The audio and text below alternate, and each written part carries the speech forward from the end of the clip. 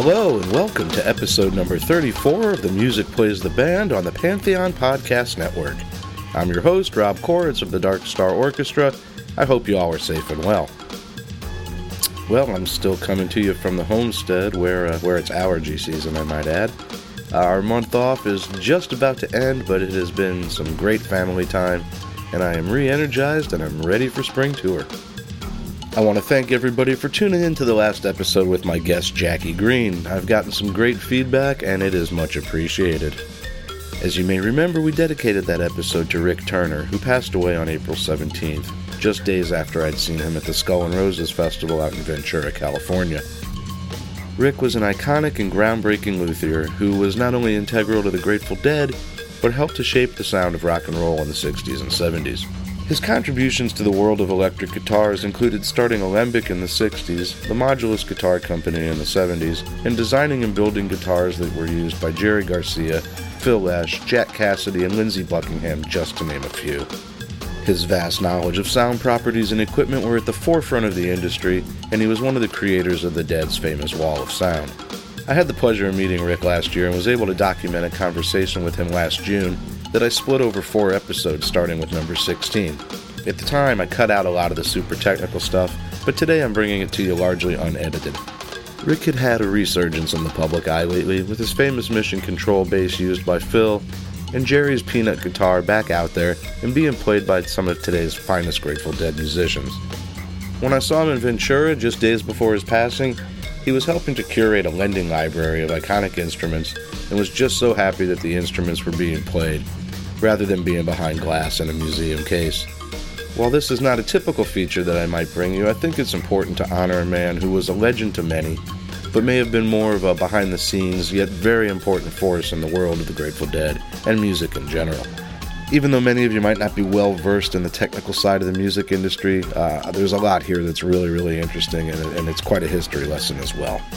So before we get started, I humbly ask you to support the podcast any way you can. There's the monthly Patreon subscription with giving levels starting as low as $5 a month, which gives you exclusive bonus content, including outtakes, expanded interviews and segments, videos and stories from home and on the road, and much, much more. You can also make a one-time contribution through PayPal, and a portion of all proceeds goes to the Rex Foundation, the charity started by the Grateful Dead. You can find out about all of this and more at www.themusicplaystheband.net, and wherever you are listening, please take the time to rate, like, and review. So let's get started with my unedited conversation with the legendary Rick Turner. Okay, well, here I am today, and I have my friend Rick Turner with me. How are you, my friend? I am great. I'm great, Rob. Thank you so much for taking the time. When we met a couple weeks ago in Santa Cruz, I was just like, we had some great stories. I was like, I got to get him on the podcast. There's so much to hear from him. So I appreciate you taking the time. So you are a master luthier. You've built guitars for some legendary players. You've co-founded Alembic Guitars. Some of your earliest guitars were built for members of the Dead. How did you get started in this business? Well, I started off as a folkie back east. Going back into my high school years. So I did my first major restoration when I was about 15 years old. And it was on a Fairbanks and Cole 5-string banjo that I found in an antique store in my hometown of Marblehead, Massachusetts. And I'd gotten into the Kingston Trio at that point, and I was headed down that folky path. And when I went off to boarding school for 3 years, I just got deeper and deeper and deeper into the folk scene, and I'd grown up in a town where people made stuff. They made boats. They did. So working with your hands and making stuff was kind of normal to me. And, I'd had a boat when I was a kid. I did a lot of the maintenance on it myself.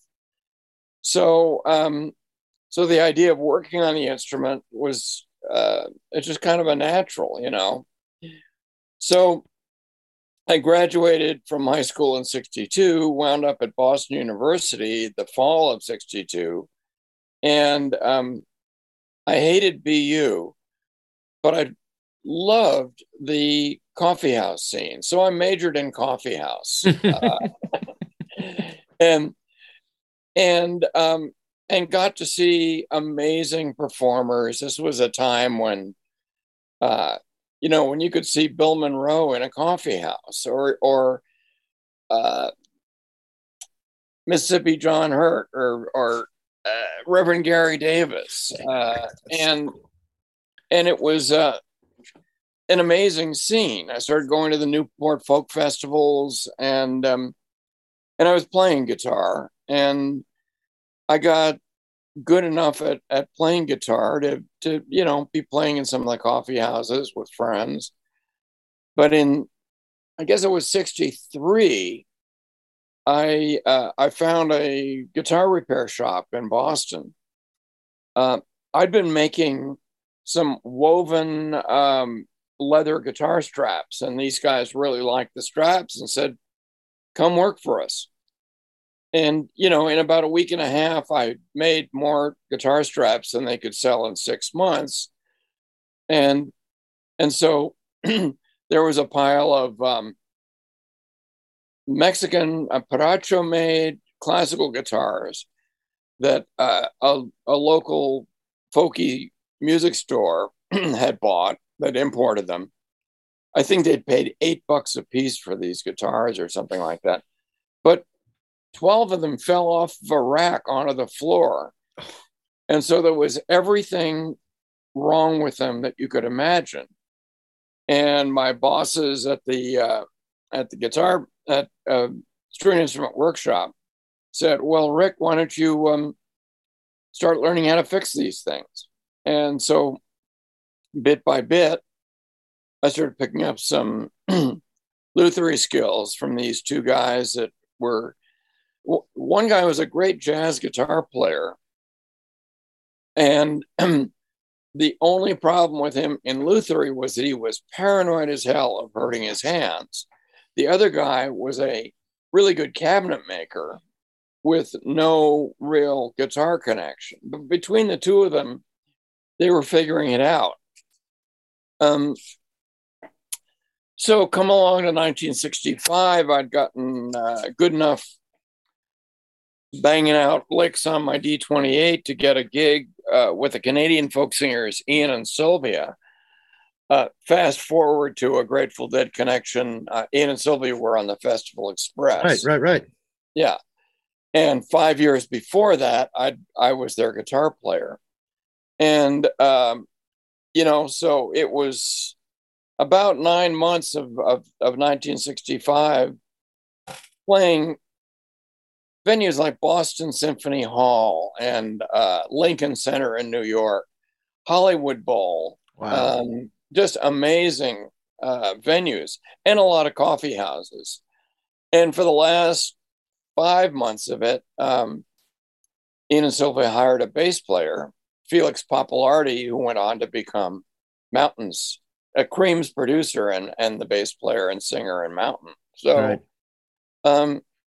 So I vaulted, at age 22 into a pretty elite scene of the, God, I mean, there were, how many people had a gig like mine in the United States? Maybe 6 or 7. Right. And did a studio album with them, and subsequently I'm on a live at Newport Folk Festival album with them too. But I sort of maintained my interest in hands-on stuff. So moving on to 66, Sylvia was pregnant, didn't want to tour for a while. And I wound up moving from Cambridge to New York and joining a rock and roll band. And so suddenly I was, no more D28. I'm dealing with electric guitars, and they felt alien to me at first. And then I got into it. And then in it must have been late 66 or early 67. A fan of our band was an apartment manager in New York. He managed some building on the Lower East Side or something like that. And a tenant had left and left behind this smashed Les Paul Custom. Neck was okay, which is really odd, because those necks break easier than anything. So I had a cabinet shop rough out a mahogany body to a shape that I designed, and that became the guitar ultimately known as Peanut. That when I moved out to the West Coast and essentially stopped playing electric guitar, I sold it to Jerry Garcia, and so that's the album that's on the Skullfuck album. Right. That's the guitar on the Skullfuck album, or one of them. So anyway, so we, the band Auto Salvage, recorded for RCA. Our album went lead. We got great reviews in a couple of magazines, including Rolling Stone. But by the time the Rolling Stone article came out, the band was essentially defunct. It's the usual thing. It was kind of like our Spinal Tap moment. We get the great review when the band just split up. Right. So my wife and I moved out to California. Our very good friends who were the Youngbloods had moved from. They got together in Massachusetts, kind of starting in Martha's Vineyard, then Cambridge, moved to New York, and then they moved to California, to Marin County, to West Marin, and they encouraged me to move out. I had hoped to bring the band with me, and we had some potential gigs lined up, but the band wouldn't move. I did. So I wound up in California in 68, a little house out in West Marin, and I was doing studio work, recording with a guy who had left the Youngbloods, Jerry Corbett. We did Don McLean's first album together. I played bass on that album, and there was a Jerry Corbett solo album that Charlie Daniels produced, and so from 68 into 1970, I was still being a pro musician but being a craftsman too, and I decided that I wanted, I knew a couple of people that were one-man shop building acoustic guitars, and I decided I wanted to be the one-man shop, electric guitar person, right. Electric bass. And at that time, we're looking 1968, 69, you couldn't buy pickups. I mean, Seymour Duncan wasn't around, and Larry DiMarzio wasn't around, and Gibson wasn't selling pickups. Fender wasn't selling pickups. But I'd known Dan Armstrong in New York and saw what he was up to, and I figured, well, what's a pickup? It's a magnet structure and a coil of wire.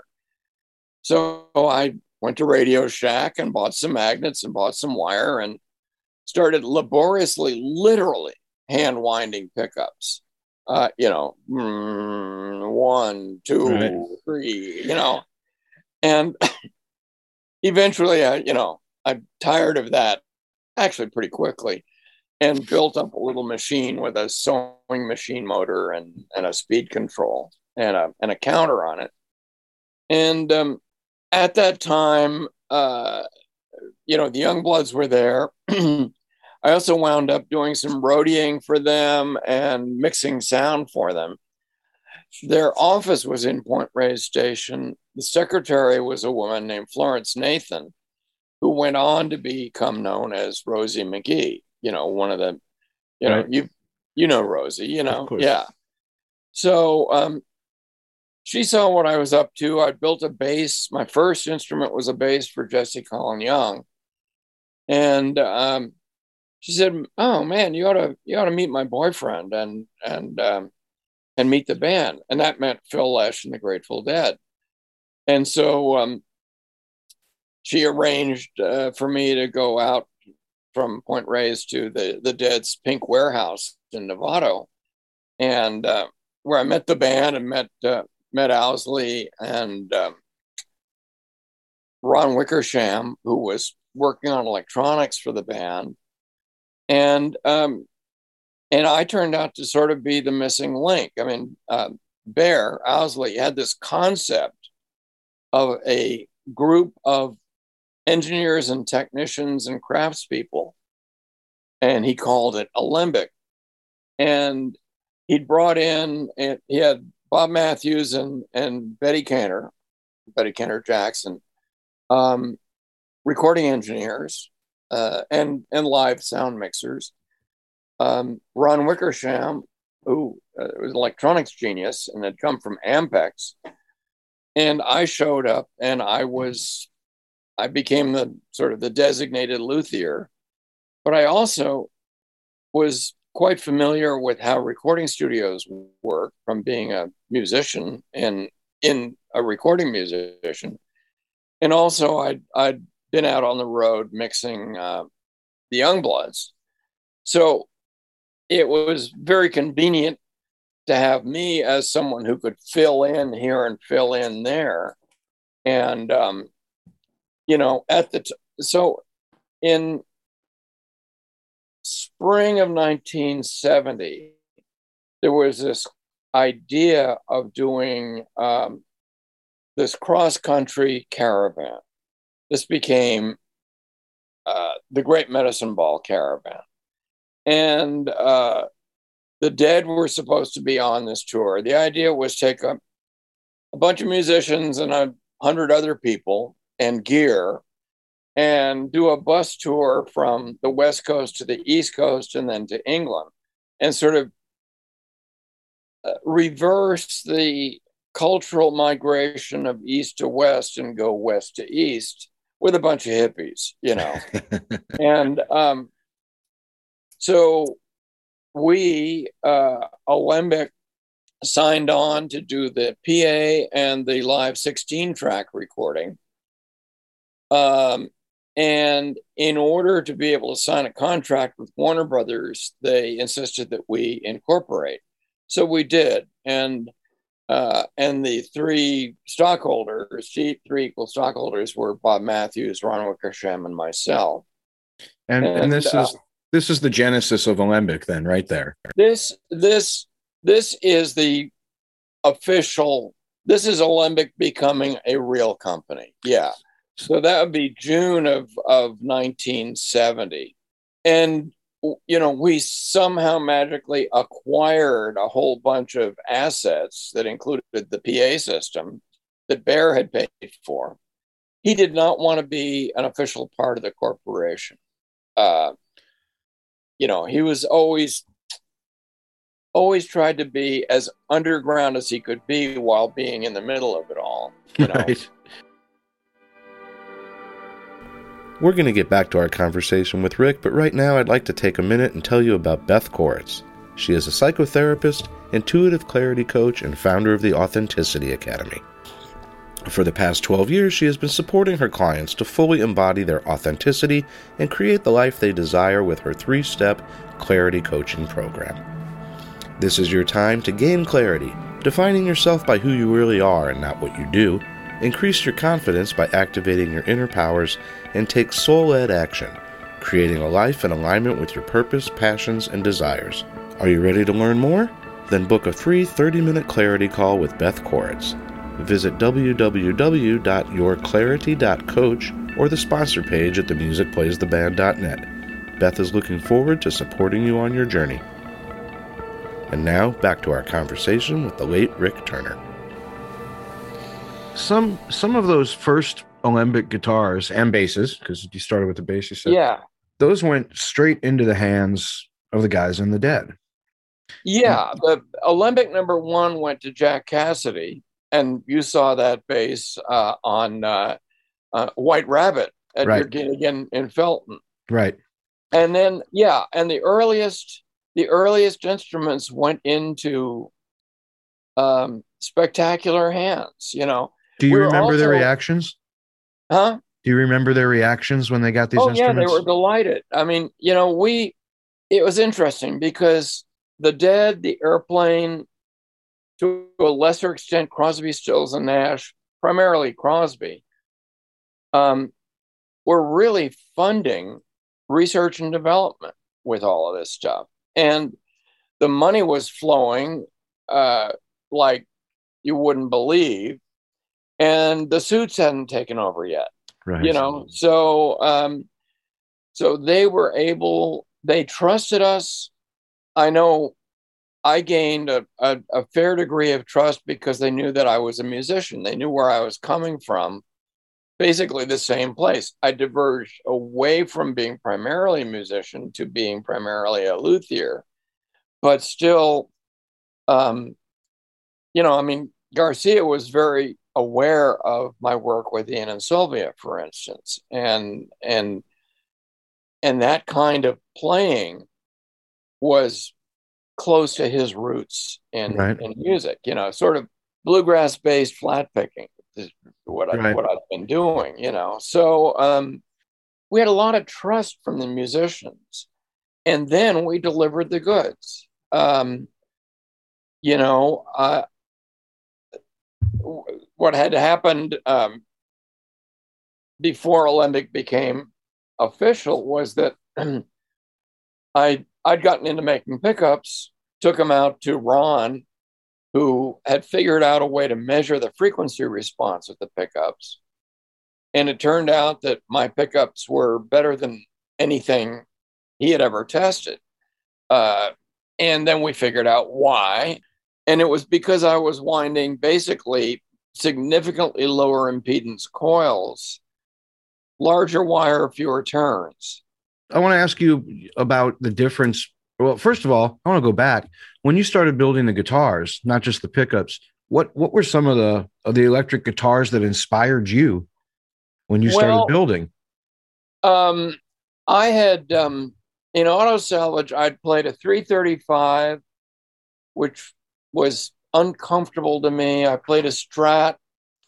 Then I got then I made Peanut, which I liked very much, and I also, oddly enough, had a Fender Duo Sonic that I really liked. And then I wound up with this amazing and now very rare um, Epiphone Coronet 6-string bass that when I plugged it into a 410 Bassman and cranked it, sounded like a badass baritone saxophone, you know? So, and I was an early adopter of pedals. I mean, in 1967, I had a pedal board, which is pretty rare in those days. So, um, So are you taking like characteristics from each of these guitars that you like? well, And yeah. And so, um, one of the reasons I got into basses first was because Jesse Colin Young ordered a bass, so I built him a bass. Um, that led to the work with Phil and then Jack. Um, and then, of course, in those very early days of Alembic, we did a lot of modding. So you had, the Strat that Graham Nash gave to Jerry, right. turning into what we now know as Alligator. Alligator. And a lot of that was, it's funny, the musicians would come in and it would kind of be, got anything in mind? It's like, and, I'd also started making the metal parts in, oh, pretty early on. Before Alembic, I was making brass bridges and brass nuts and welded brass tail pieces and stuff like that. And somewhere along the line, came the idea of putting a big block of brass under the bridge as a sustain block. And then when I started building, the earliest instruments I built had a set neck, glued on neck. And then I realized, for the limited tools that I have and for how much handwork I'm doing, it would be just as easy to run the neck all the way through the body. And so that became sort of the one of the defining aspects of the alembic instruments. And alembic number one, Jack's bass, has the neck through the body. Right. And it just became a relatively easy way to figure out how to build the instruments, And a lot of this was also, I was learning production woodworking as I went along. I mean, the funny thing is when we moved the factory up to Cotati from San Francisco, I met these guys in Sonoma who had they were responsible for the resurgence of oak toilet seats. Oak toilet seats? Toilet seats. And they had this factory in Sonoma making oak toilet seats and other bathroom accessories. I mean, the funny thing was they'd take a rectangular block of oak and they'd cut the perimeter of the toilet seat out. The corners would then be turned into towel bar brackets. A whole bathroom set. Yeah, exactly. The inside of the toilet seat would become a round towel holder. The inside of the round towel holder went off to a company that made wooden toys, and they'd become wheels. And It was just, so it was like incredibly efficient use of the wood, but also the place was really well set up with woodworking equipment, major stuff, shapers and overarm pin routers and all that kind of stuff. And I just absorbed how they were making stuff using templates and fixtures and all that, and adapted that to making alembic guitars and basses. How much I got two questions on this. How much does the wood make a difference? Counts. Sonically speaking, is the wood the most important thing in a guitar? No, the hands of the player are the most important thing. Of course. But getting the human out of the area. Yeah, wood counts and necks are really important. One end of the string is attached to the body, the other is attached to the neck, and the string is vibrating and putting energy in, and the energy is bouncing back at both ends. And one of the things that we realized with alembic was that a stiff neck was a good thing because it would reflect string energy. It wouldn't suck the energy out of the string. It would reflect it back into the string, and that meant sustain. That kind of leads me into a question I was going to ask you later, but I'm going to go there now because you're talking about that stiff neck. Is that where later on when you guys came up with the concept of a graphite guitar neck? Is that the reason? Absolutely. 100%. 100%. That's exactly where we went to. That one was interesting because in about 1976, I think it was 76, early 76, I read this article in, I think it was Mechanics Illustrated, on the Mossman carbon fiber graphite bicycle frame. This was the first bicycle made out of carbon fiber. And Mossman, the funny thing was, they were a shotgun company, or Mossberg. Anyway, somehow or other, they'd gone off into this, let's let's make a carbon fiber bicycle. And it was tubular construction. And my brain went, bingo. And right about that time, Jeff Gould came by Alembic's store in San Francisco and left off some samples of carbon fiber and aluminum honeycomb and satellite antenna. He was working for a company called Aeronutronic, which is a division of Ford Aerospace. And he was a deadhead. And he, I believe, was thinking in terms of, gee, they could make speaker cones out of this stuff that would be incredibly stiff and lightweight and wouldn't break up. I saw this stuff and I went the other way and said, no, yeah, that could work, but base necks. And so, I understood enough about molding fiberglass and materials like that, which is kind of similar to molding carbon fiber, to make a master of a base neck that had the right relief angles in it to be able to get parts out of the mold. And took it down to Aeronutronic, and they made a mold, and bingo, they came up with a couple of necks, put it all together with 5-minute epoxy, and got it together, and it worked. It was great. It was stiffer than hell, and it sounded great, and it was right about the time that Fleetwood Mac was recording Rumors in Sausalito. So I took it down and showed it to John McVie. This is a whole other story. And he said, oh, I want it. Bingo. So John McVie got the first carbon fiber base neck. We did show it at NAMM, and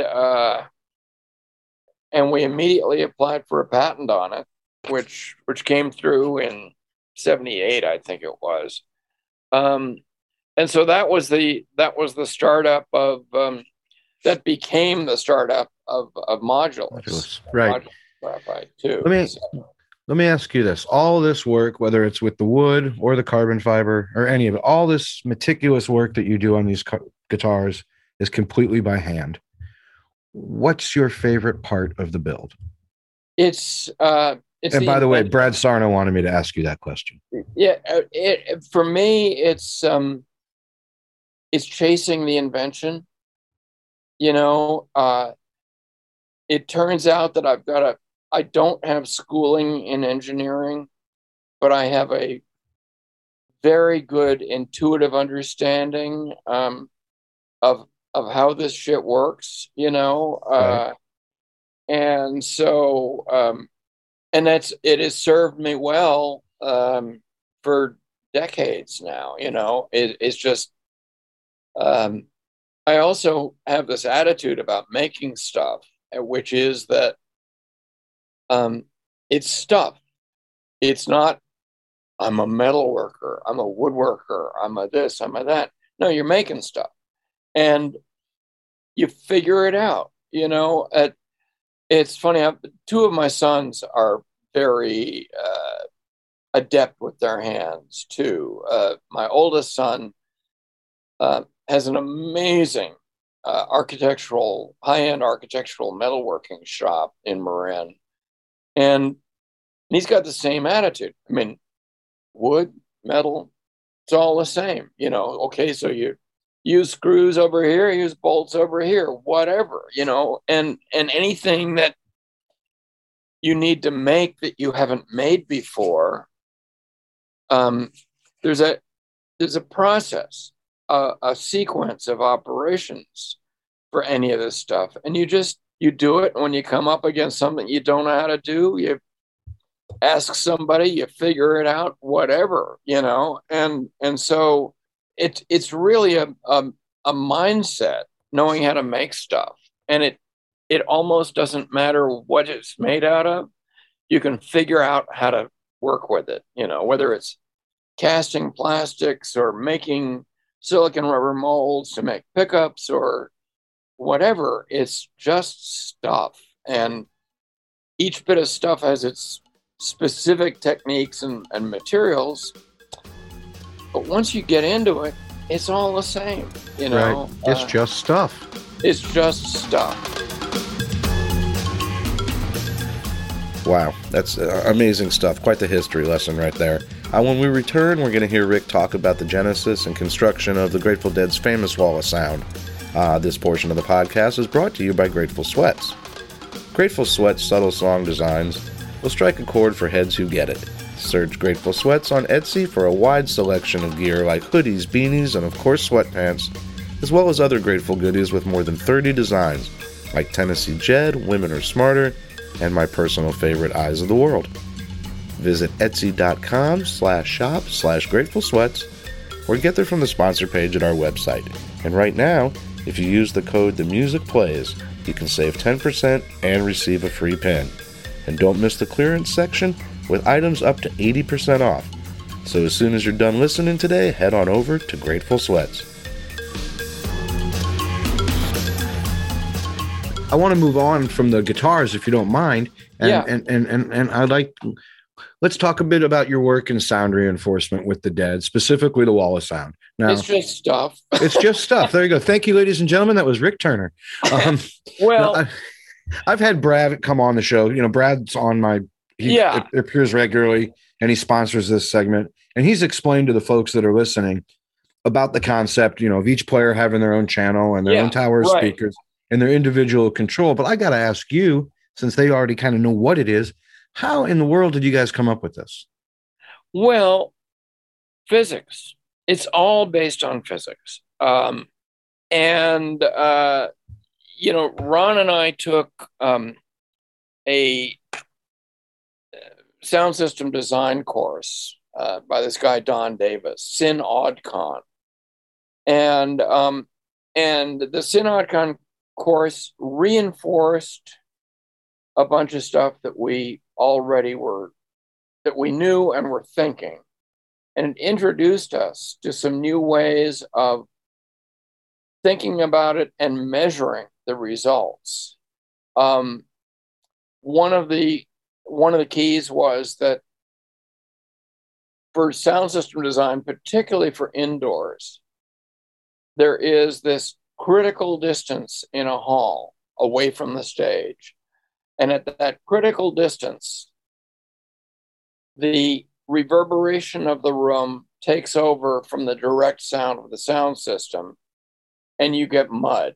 And so what you want to do is you want to push that critical distance as far to the back wall as you possibly can. You know, the ideal for sound systems is outdoors, because you're only dealing with one reflective surface, and that's the ground, and the people on it, and that tends to dampen things a lot. You go indoors, and you've got reflections from the back wall. You got that slap back. You got off of the side walls. You got off of the ceiling, and you got off the back wall. And it all leads to a big, confusing bunch of mush. And ideally, a sound system would hit the audience only and never bounce off of any surfaces. So when you're designing a sound system, you want to design for maximum directivity, directing it to the audience. The other thing that you want to do is you want to get distance. You want to project. And ideally, you project without it being too loud up front and too weak way in back. Well, an RCA engineer named Harry Olson, who is responsible for much of the modern design of the ribbon microphone, the guy's got dozens of patents. He was a genius. He did a whole bunch of studies. You know, one was just like, what does the shape of a speaker cabinet have to do with the dispersion of sound? And so he did all these experiments. And then he got into the whole thing of line array theory.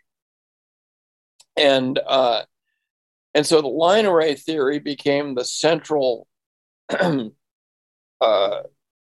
focus of our work with the wall of sound. So that's really the precursor to the line array. This is the original line array. Well, there's the individual per person is kind of a separate issue from the line array theory itself. Okay. So the wall of sound wound up being, 6 or 7 line arrays. Gotcha.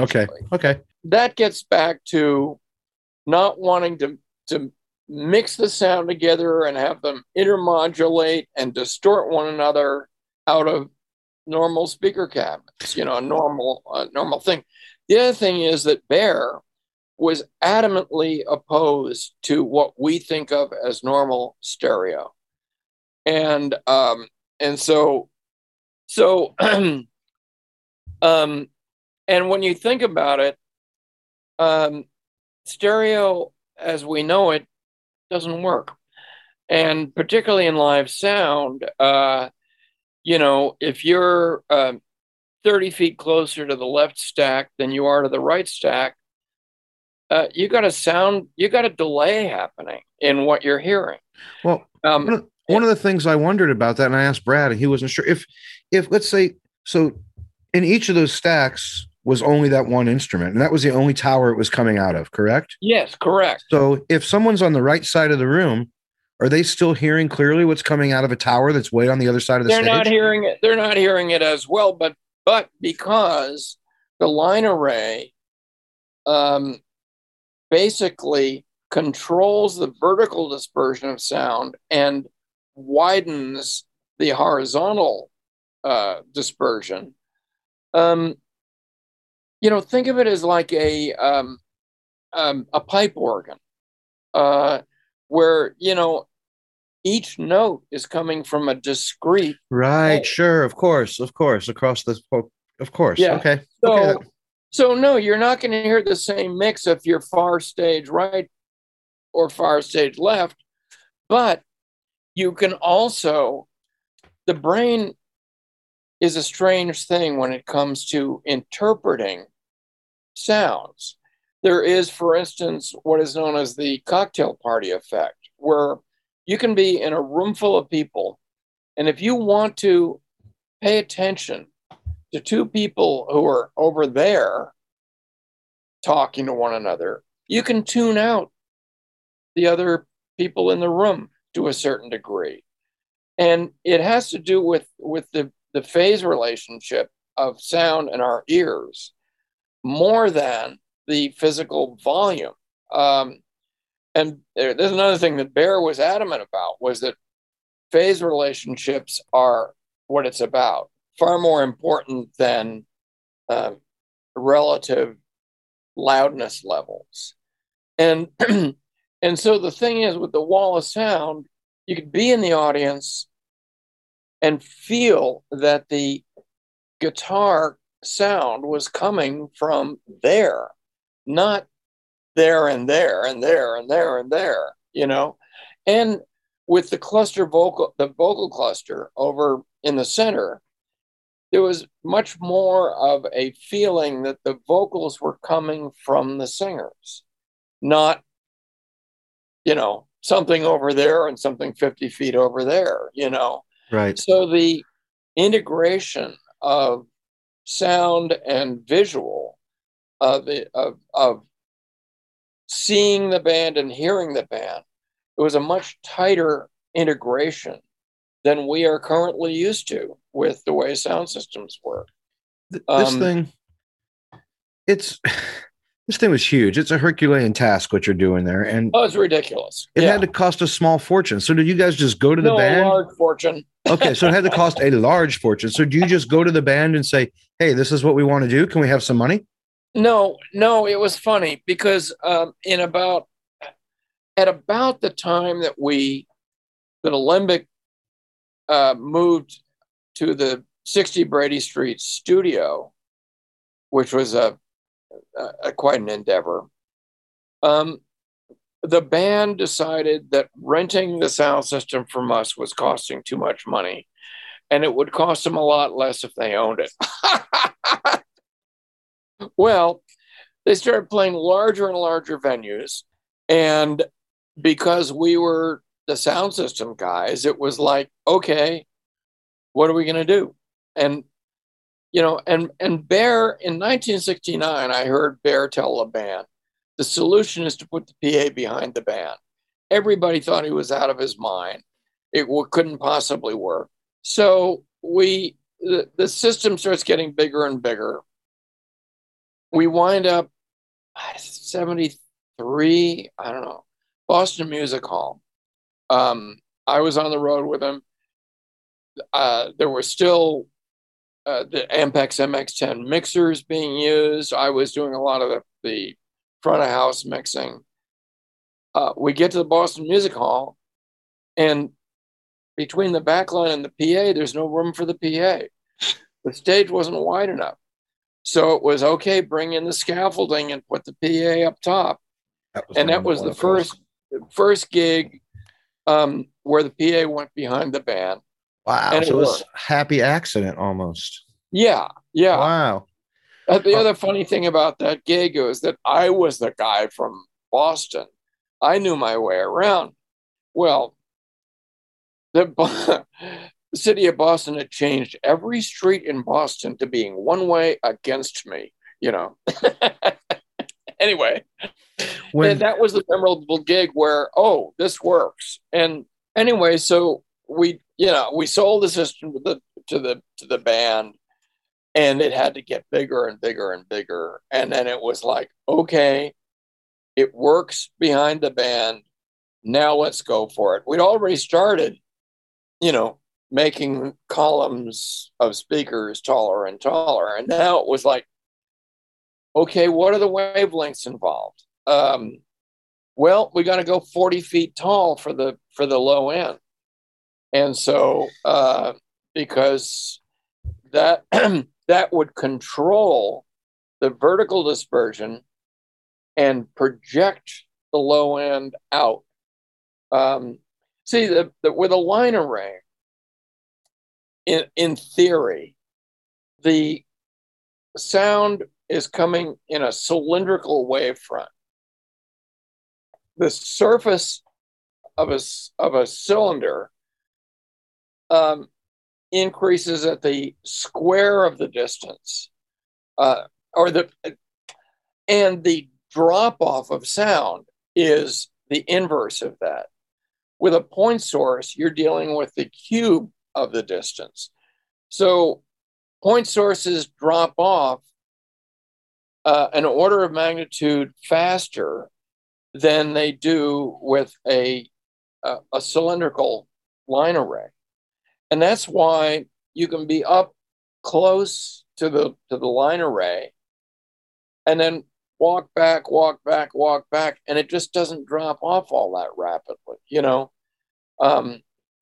One gig, Santa Barbara gig, Ron and I, this is when the full Wall of Sound was happening. We must have walked back between a quarter and a half a mile away from the stage. And it was clear as a bell. So amazing. And then, of course, the other big thing was that, that vocals weren't mixed with instruments in the speakers. So you had this clarity that has not been duplicated to this day. Right. There were issues. Of course, there were issues. The noise canceling mics, if you got off mic a bit, you lost it, So mic techniques had to change, and that was a real problem at times, And if the singer was moving in and out at all, that would get pretty weird. But used properly, they worked great. I happen to think that technology bears a second look. The overlooked thing about the noise canceling mics is that they totally canceled out backline sound coming in. So you didn't have that delay of whatever, 20 feet or so of backline coming in, mixing with the normal mic part of the backline. Once again, you get this phase cancellation and confusion. So by not having backline in the bleeding through into the PA, that was also cleaning things up. Right. I think some of these ideas bear a second look. Right. Given, we know what the problems were, but we also know what the advantages were, and that backline cancellation is a pretty big deal. The Dead subsequently, when they got away from the noise canceling mics, they went to the mats on the floor that would turn the mics on. We use that. Yeah. Yeah, we use and that that's technology. and for the same reason, because you don't get backline into the PA. Yeah. So you have that to deal with, and something like this has never been attempted. So I'm sure there's all kinds of problems along the way. Tell me if you can think of the trials and tribulations, that horror story that goes along with this wall of sound. Well, there was that Stanford gig where all the tweeters blew out, but hey, what the hell, there is that ties into a funny one. One of the guys who worked for Alembic and then wound up working for the Dead, Dennis Whiz Leonard, Alembic was a JBL, EV, and Macintosh dealer. And so, we sold the band all the gear. So Whiz becomes the Recone expert and pretty busy at that. So somebody at JBL figures out that Whiz has been mixing and matching speaker cone parts. He's been putting paper domes onto D120s to turn them into, the D120 that had the aluminum dome. And somebody at JBL freaked out that we were modding JBL speakers. And they called Whiz up and said, you can't do this anymore. We're not going to allow you to buy parts from us to do this. And Whiz went to Ron and said, God, what do I do? What do I do? And Ron said, call him back and say, fine. Electro Voice would like our business. Well, that was the end of that. Right. All the parts you want, baby. As amazing as this thing was, as groundbreaking as it was, as wonderful as it sounded, as cool looking as it was a behemoth it was nearly impossible to tour with the thing. Am I right? Yeah, they wound up with 2 sets of scaffolding. There's a myth out there that there were 2 walls of sound. There weren't. Just the structure. Scaffolding that would leapfrog. And yeah, it was a ball buster. I think the concepts could be applied to gear today. And for one thing, you just automatically give up on the idea that human beings are going to pick up speaker cabinets and move them. You go, okay, this is all forklift land. Right. Then the other would be to basically make the speakers become their own scaffolding in locking together and all that, Right. So there are also, now, what are we, nearly 50 years later? God. Yeah. There are smaller, lighter drivers that do just as well. Much smaller and lighter power amps that do just as well.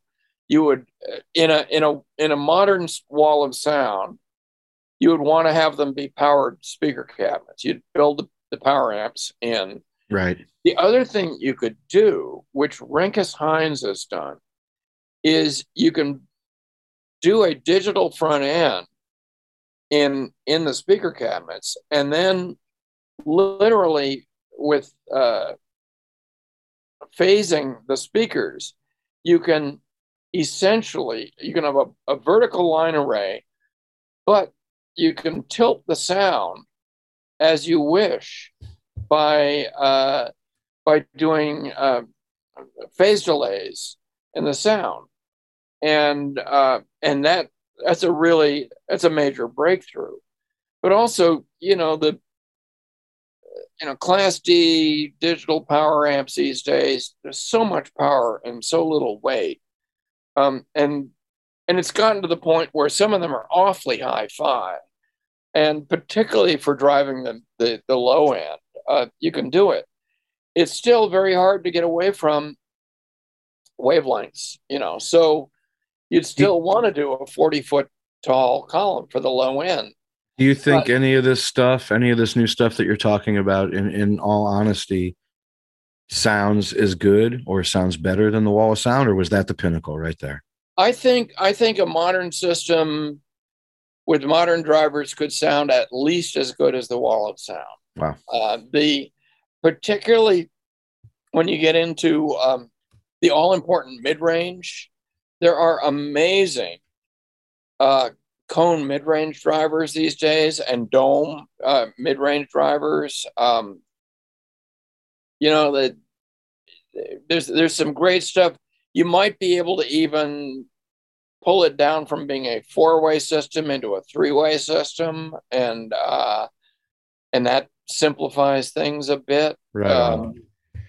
Because these full range drivers and wide range, mid range drivers these days are just amazing. So none of it will ever look as cool. That's for sure. No, we know that. No one's going to be like making their Lego models and their home replicas of this like they are now. That Anthony Koski mini Wall of Sound is just brilliant. It's so cool. We've been following it on Facebook. Well, man. Yeah. I've been in touch with him. Oh, you have? That's great. Giving him full encouragement on it. And that's awesome. Yeah. Well, I can't thank you enough for sharing all this with me and with the listeners. I mean, this is not only the guitars and the Wall of Sound and all that are a huge part of the Grateful Dead's history, and it's wonderful to have you on and help me share that with everybody, and give them a chance to learn a little bit more about it right from, for lack of a better term, right from the horse's mouth. Great, Rob. So greatly appreciate it, and I really look forward to seeing you guys again soon. We will be out again. I enjoyed hanging last time, and I'm looking forward to spending some more time with you. So everybody, big thank you. That's Rick Turner hanging out with us today. Thank you, my friend. Great. Okay. Best of the band. I appreciate that. Wow. I feel so fortunate to have Rick's story documented in spoken form, and I'll always be thankful for the time I got to spend with him. So thank you and rest in peace, Rick Turner. And that's going to bring us to the end of the episode, and I'd like to thank my sponsors, Grateful Sweats and Beth Koritz at yourclarity.coach, and of course, the Pantheon Podcast Network for bringing me into their family. You can check out their 70-plus music-related podcasts at www.pantheonpodcasts.com. If you enjoyed the show and would like to support the cause, please consider a monthly Patreon subscription that offers some great bonus content every week. Or you can show your love with a one-time contribution, and please remember that a portion of your contribution will go to the Rex Foundation. Get info about this and everything related to the podcast at our website, www.themusicplaystheband.net. Any love is much appreciated as we try and keep the show rolling along. The Music Plays the Band is produced by myself and the production and songwriting team Brothers Lazaroff here in St. Louis, Missouri. You can find out more about them at www.brotherslazaroff.com. The opening and segue music you are hearing are remixes of portions of DSO drum segments that are produced by my drumming partner Dino English. I'm about to hit the road, but I will be back as soon as I can with episode number 35. Until then, stay safe, stay healthy, and please stay vigilant. Things are good right now, and it's getting better, and we really want to keep it headed in that direction. Thanks for being here, and we'll see you out on the road.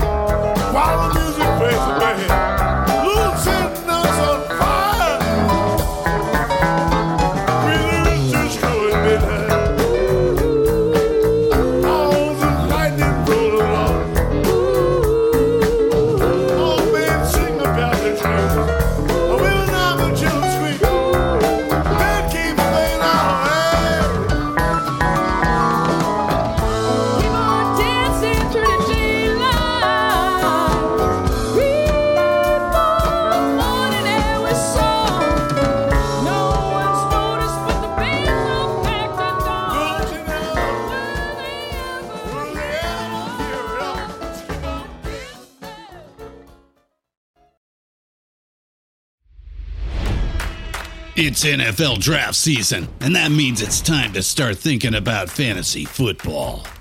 FantasyPoints.com features industry-leading experts and prognosticators using proprietary hand-charted data to help you score more fantasy points. FantasyPoints.com is the place to go for whatever kind of fantasy football you play. Whether you play fantasy football, daily fantasy sports, or do a little bit of everything, Fantasy Points has the meticulously researched content to guide you to victory. And why wait for the fall? Fantasy Points also covers the new spring football league, the UFL.